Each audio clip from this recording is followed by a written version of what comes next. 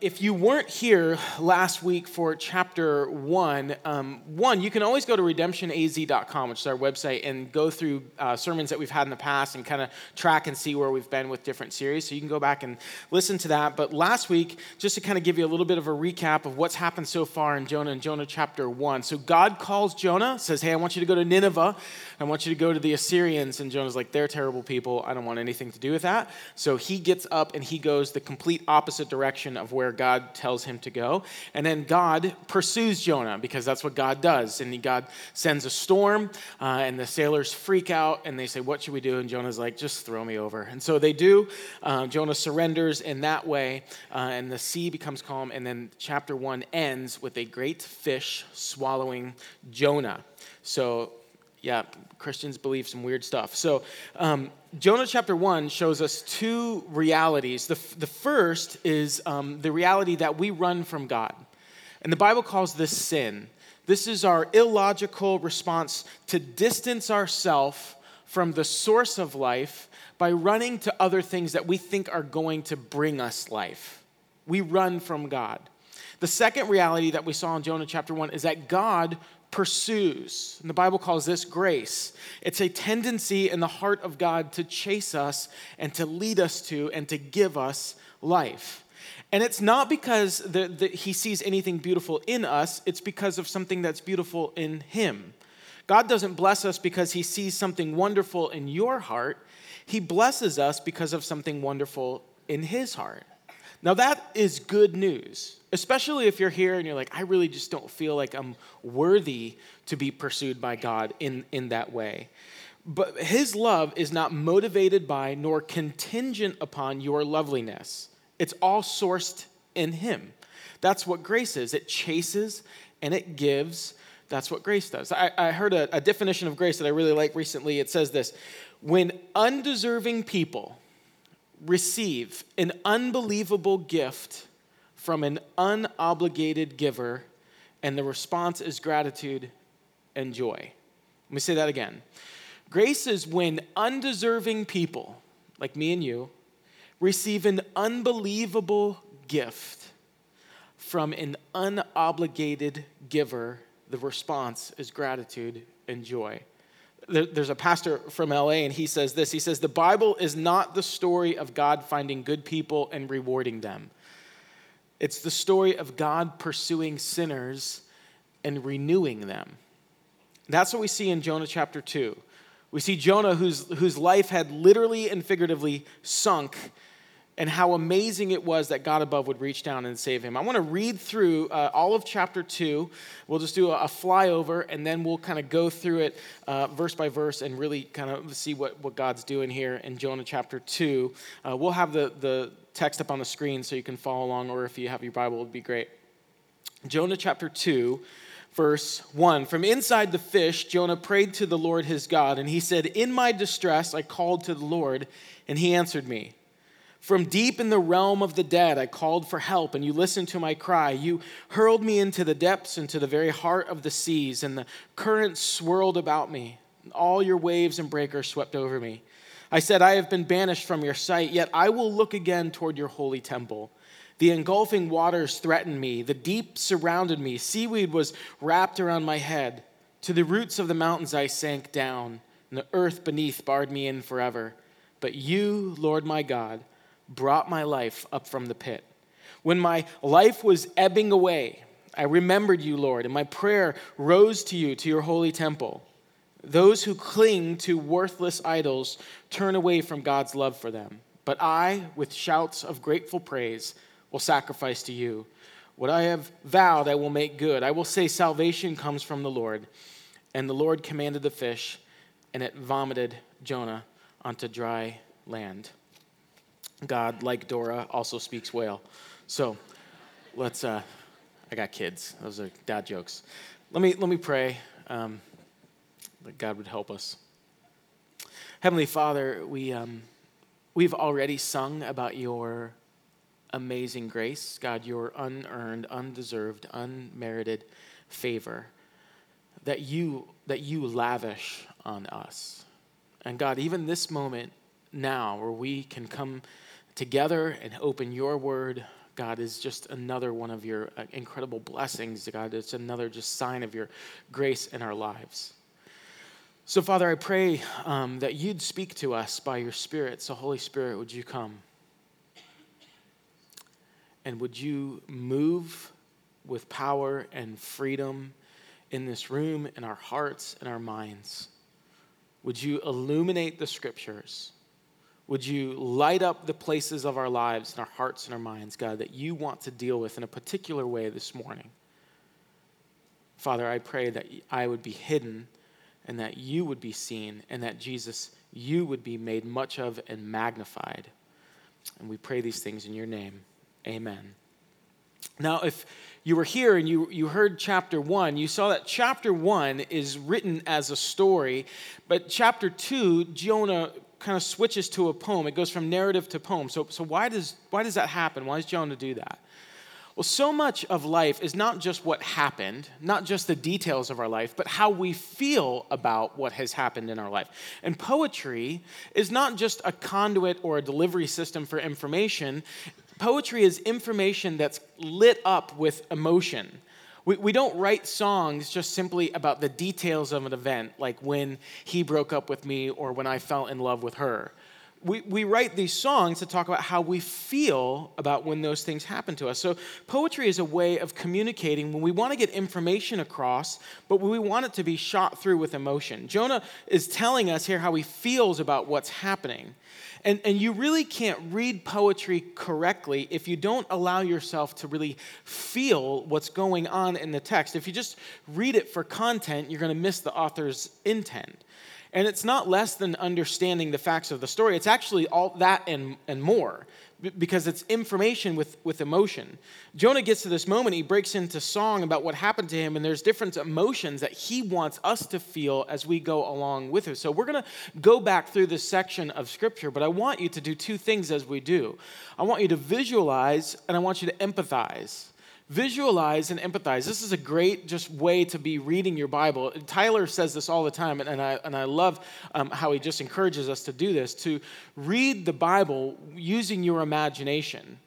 Meaning, don't just skim over it and like, okay, this is a cursory thing that I just have to do, but really engage yourself in what is happening, especially in the narrative. So ask yourself, as you're kind of reading through what's happening to Jonah here, how would I feel if this was me?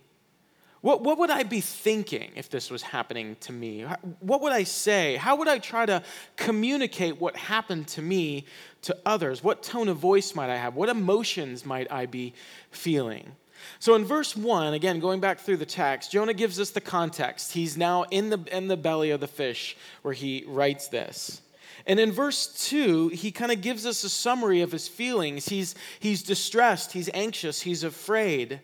There's terror there. And in verse 3, he's talking about kind of like the physical distress of drowning. And I don't know if you've ever had an experience that's close to that. In a former life, one of my hobbies was surfing.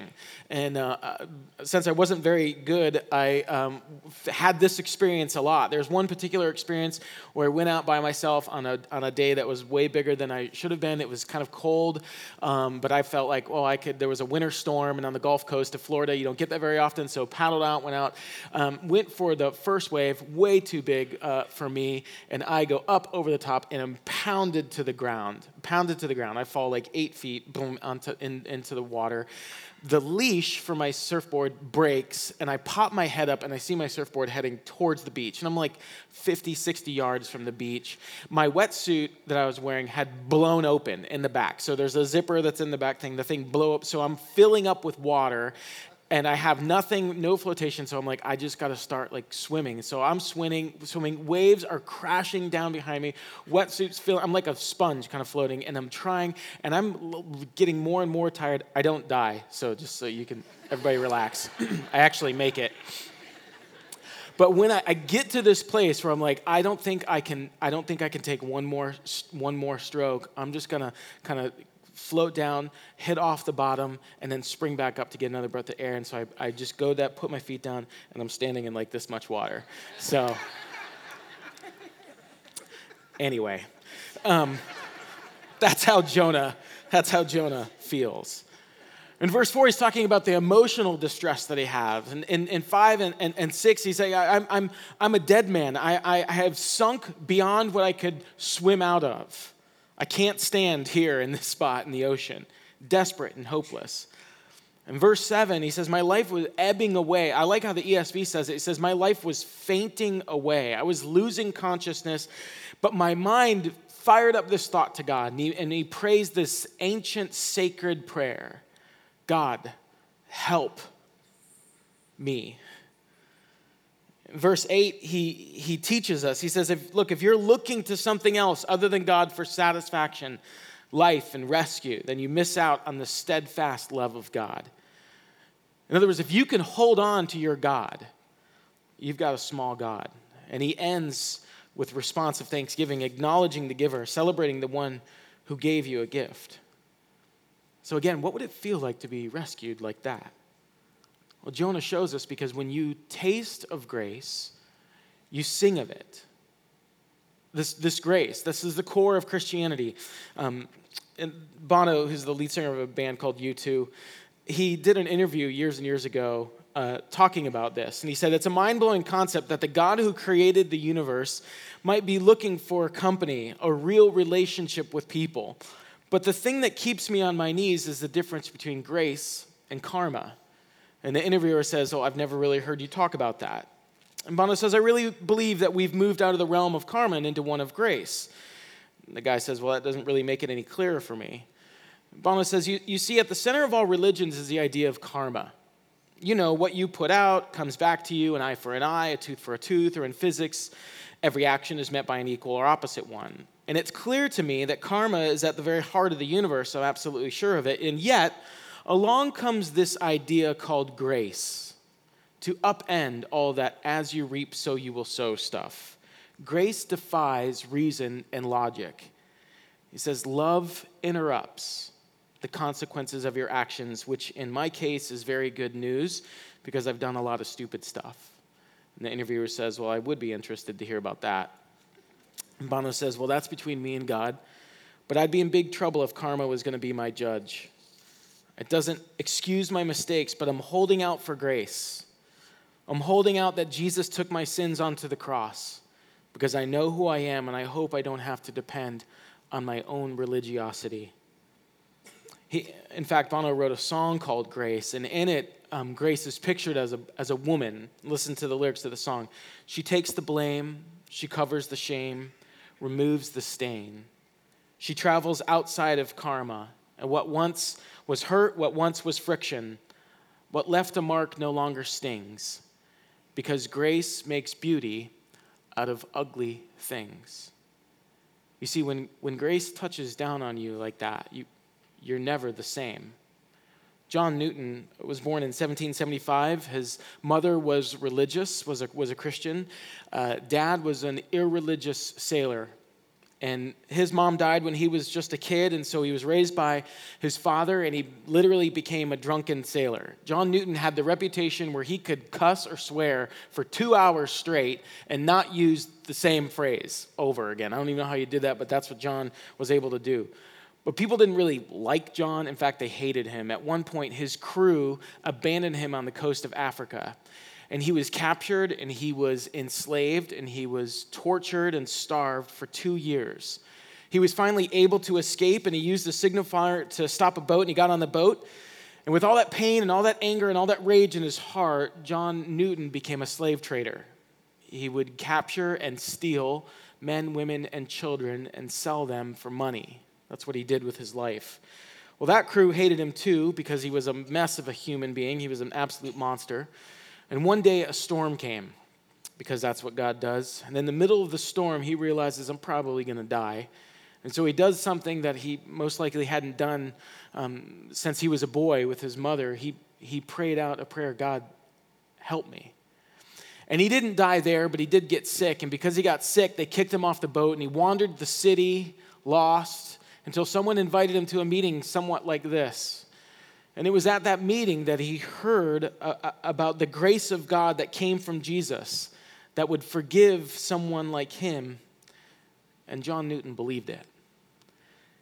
And the crazy thing is, there's three things that became true of him that were actually the reputation for the rest of his life. First, he became a pastor. Second, he worked tirelessly to abolish slavery with people like Hannah More and William Wilberforce, and they made it happen in England without a war. And third, he became famous for the song that he wrote, Amazing Grace. How sweet the sound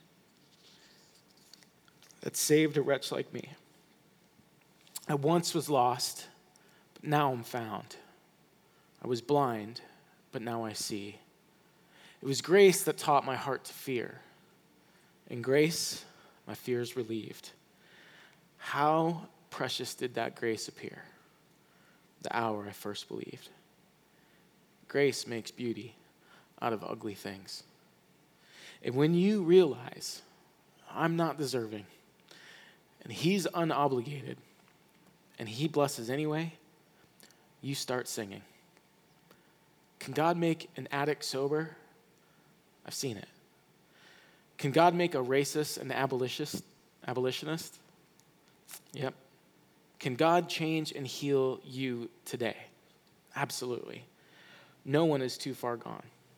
And I realize there's people in the room, you're listening to this, and you might be thinking, look, man, I'm not like you. I'm not whatever you are, Christian. That's not me. I'm not a follower of Jesus. The Bible says of you that you are a human made in the image of God. So there's something beautiful about you. Every human being has dignity and worth because God's hands have touched you. But Romans tells us that all have sinned and fallen short. We are far less than we should be. And Isaiah 59 tells us that our problem is that our sin, our rebellion, our treason against a holy God has separated us from God forever. So you're like Jonah. You're drowning. But something wonderful happens in Jonah's story. A guilty Jonah cries and God rescues. He says, I called out of my distress and the Lord answered me. And that's what God does. So wherever you are in life, God will do that. You're never too far gone. When Jonah is singing in verse 2, he's very low. He's at the absolute low point. He's undeserving. He's in the sea because it's his fault. He's getting what he deserves in this moment. He runs from God, and God lets him experience what that's like. God says, that's the life you want? It's not going to be very good for you. Jonah's reaping what he sowed. But even then, in verse 4, he says, nevertheless, I'm going to look at your temple. He says it in verse 4 and in verse 7. I'm going to look towards the holy temple. So Jonah's drowning. Why is he now talking about a building? Why is he writing about a building? Jonah is a Jew, and the Jews believe that at the center of the world was the nation of Israel. And then the center of the nation of Israel was Jerusalem, and then the center of Jerusalem was the temple. And then the center of the temple was this room called the Holy of Holies. And the temple was a picture of the place that God dwelled. It was where the presence of God was. So Jonah's saying, I'm looking towards the presence of God. Now, God didn't really live in a building, but it was a picture. It was an image. And in that room, in a box overlaid with gold, that box held the laws of God, the holiness of God, pure life etched in stone. And because of sin, no one could enter that room except for the high priest. And that was the picture that you saw there. Because of sin, you're not okay with God. You cannot be in the presence of God. One day a year, on the Day of Atonement, the high priest would kill an innocent, unblemished lamb and take the blood of that lamb and he'd place it on the lid of this box called a helisterion, or the mercy seat. And it was a picture that we violated the law so that we can't be with God, but that somebody innocent would take the blame for us. That somebody innocent would take the shame, pay the debt for me, and when God sees the sacrifice, it opens the door for me to commune with God, for me to meet with God. And they knew that this was something that God would fully complete one day. The Apostle Paul writes about this in the book of Romans. He writes in chapter 3, but now apart from the law, the righteousness of God has been made known, to which the law and the prophets testify. This righteousness is given through faith in Jesus Christ to all who believe. There is no difference between Jew and Gentile.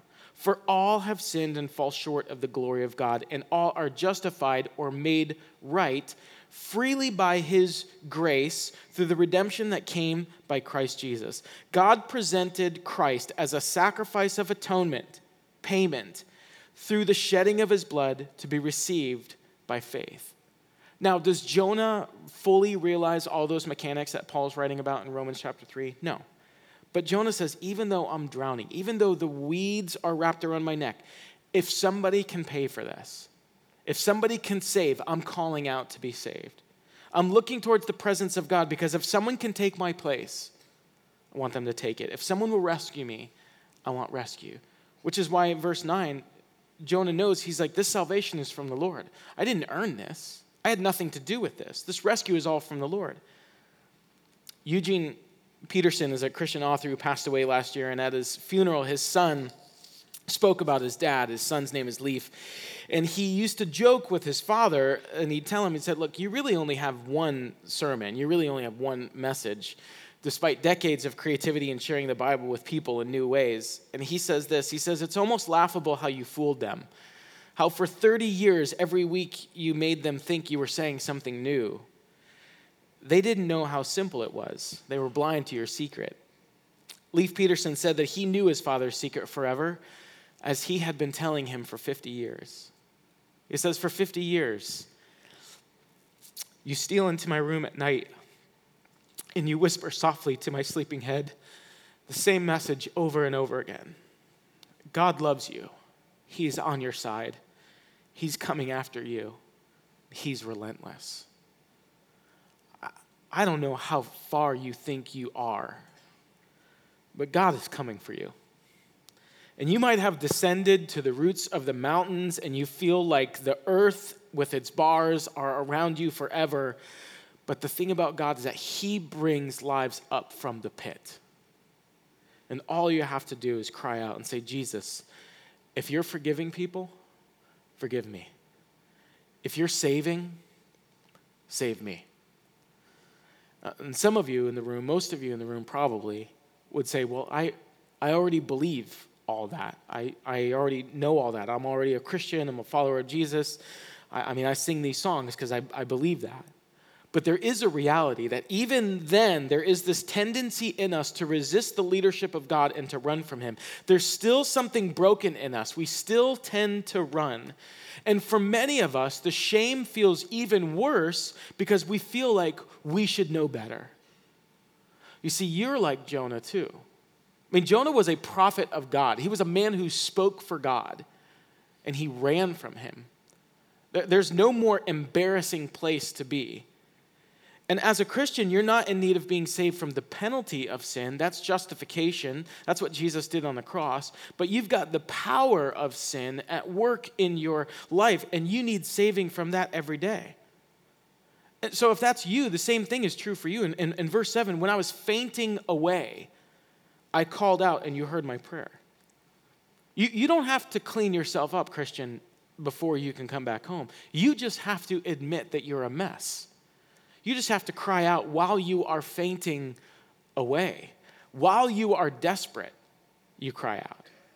And if sin is carrying you away from believing that God can work in your life, then cry out. And some of you, you know these voices very well because you hear them all the time. Some of you, the voice of insecurity, the voice that just tells you, okay, I'm not pretty enough, I'm not skinny enough, I'm not smart enough, I'm not successful enough, I'm not wealthy enough, I'm not strong enough. I'm just not enough. You just hear that over and over again. And that pulls you away. And you're fainting under the weight of that. For some of you, it's the voice of greed and materialism. And it's this pull. It's this voice that's calling you. Just get more, get more. Whatever God you can hold in your hands, that's what's going to satisfy you. And it's absolute seaweed just wrapped all around you. For some of you, it's the voice of lust, and it feels like the bars of the earth are just closing you in, and you're fainting away from that. Could be hatred over something that somebody has done to you, or just maybe you're just mad, you're just angry at the world, and you're fainting away. You're drowning in it. Cry out. Cry out to God. Lord, save me. There is rescue, and it's not, well, you better figure it out first. You better have a better track record before there's rescue coming for you. No, he says, while I'm fainting away, while life is ebbing away, I'm watching my life recede back into the ocean. I cry out to your temple. Now, does that solve everything in an instant? No, it's not what happened to Jonah. He doesn't cry out and then next thing he's like magically just on the beach chilling. It's not how it happens. God doesn't do that. He doesn't send a Carnival cruise line to pick him up. God sends a fish. Now, I guess when you're drowning, it's good to be rescued by a fish, but objectively speaking, 3 days in the belly of a fish is probably pretty gnarly.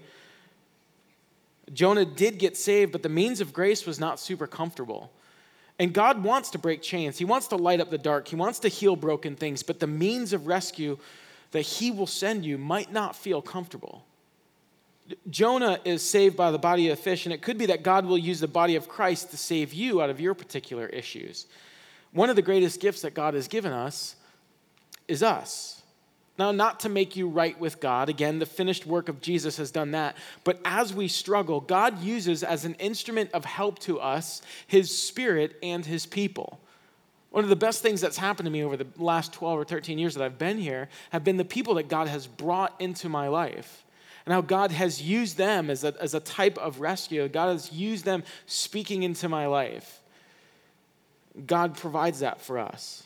And maybe your first day of the fish is you're here. You're, all right, okay, I'm sitting through this thing. I'm listening to you. I'm here. That's day one. Okay, it's good. It's a good start.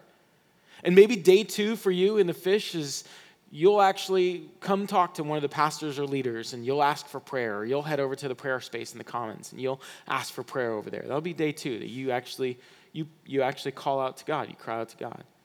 Day three for you in the belly of the fish might be an environment like Launch Point that you go through and you get connected to a redemption community, and now you're locking arms with people, or you're doing life together and you're sharing struggles together, and they're speaking into your life and you're sharing your life with them. Now, it won't happen overnight, but you'll begin your journey out of the depths and you'll see how God breaks chains and loosens bonds. And that's so important. I'm telling you, every person who walks across the stage, every leader who walks across the stage could tell you how our lives have been broken in a variety of ways, how we have run from the leadership of God, and how he has faithfully run us down and pulled us up out of the pit because God is gracious and kind. And Jonah warns us here in verse 8. He says, look, if you want to continue to hold on to these little gods, and you want to continue to play games with other things trying to find life, you are forsaking a steadfast love that could be yours. And I don't know what you're clinging to, but I know that there is life and love available in Jesus. Augustine, who was a theologian, brilliant man, and also was a train wreck at one point in his life, serious addictions, serious issues, writes this: how sweet all at once it was for me to be rid of those fruitless joys which I had once feared to lose. You drove them from me, you who are the true sovereign joy. You drove them from me and took their place. O Lord my God, my light, my wealth, and my salvation. Why does Augustine write like that? Because when you've tasted grace, you start writing poetry. When you know you are forgiven and free, you become a voice of worship. You see, we are Jonah. And like Jonah, we are undeserving. And God is unobligated. But God gives Jonah and us the unbelievable gift of rescue. God says, I will give you your life back. And not only your life back, I'll give you me. And the result is joy. And that makes us sing, because grace makes beauty out of ugly things. Let's pray. Father God, thank you for your word. God, thank you for not just the story of Jonah, God, but the reality of what happens to Jonah. And God, I thank you that that's just not a one-time experience for a guy thousands of years ago, but God, that is available today in this very moment. God, that the experience of rescue, God, can happen this morning in this room, in the hearts and lives of people who've gathered here together. And God, I I pray that you, by your Spirit, would be working even now. And God, those who feel like they are drowning, whether they are your children already or not yet, God, that they would not leave this place without crying out to you for rescue. God, salvation belongs to you. We know that, and we sing about that. And it's because of you, Jesus. It's in your name we pray. Amen.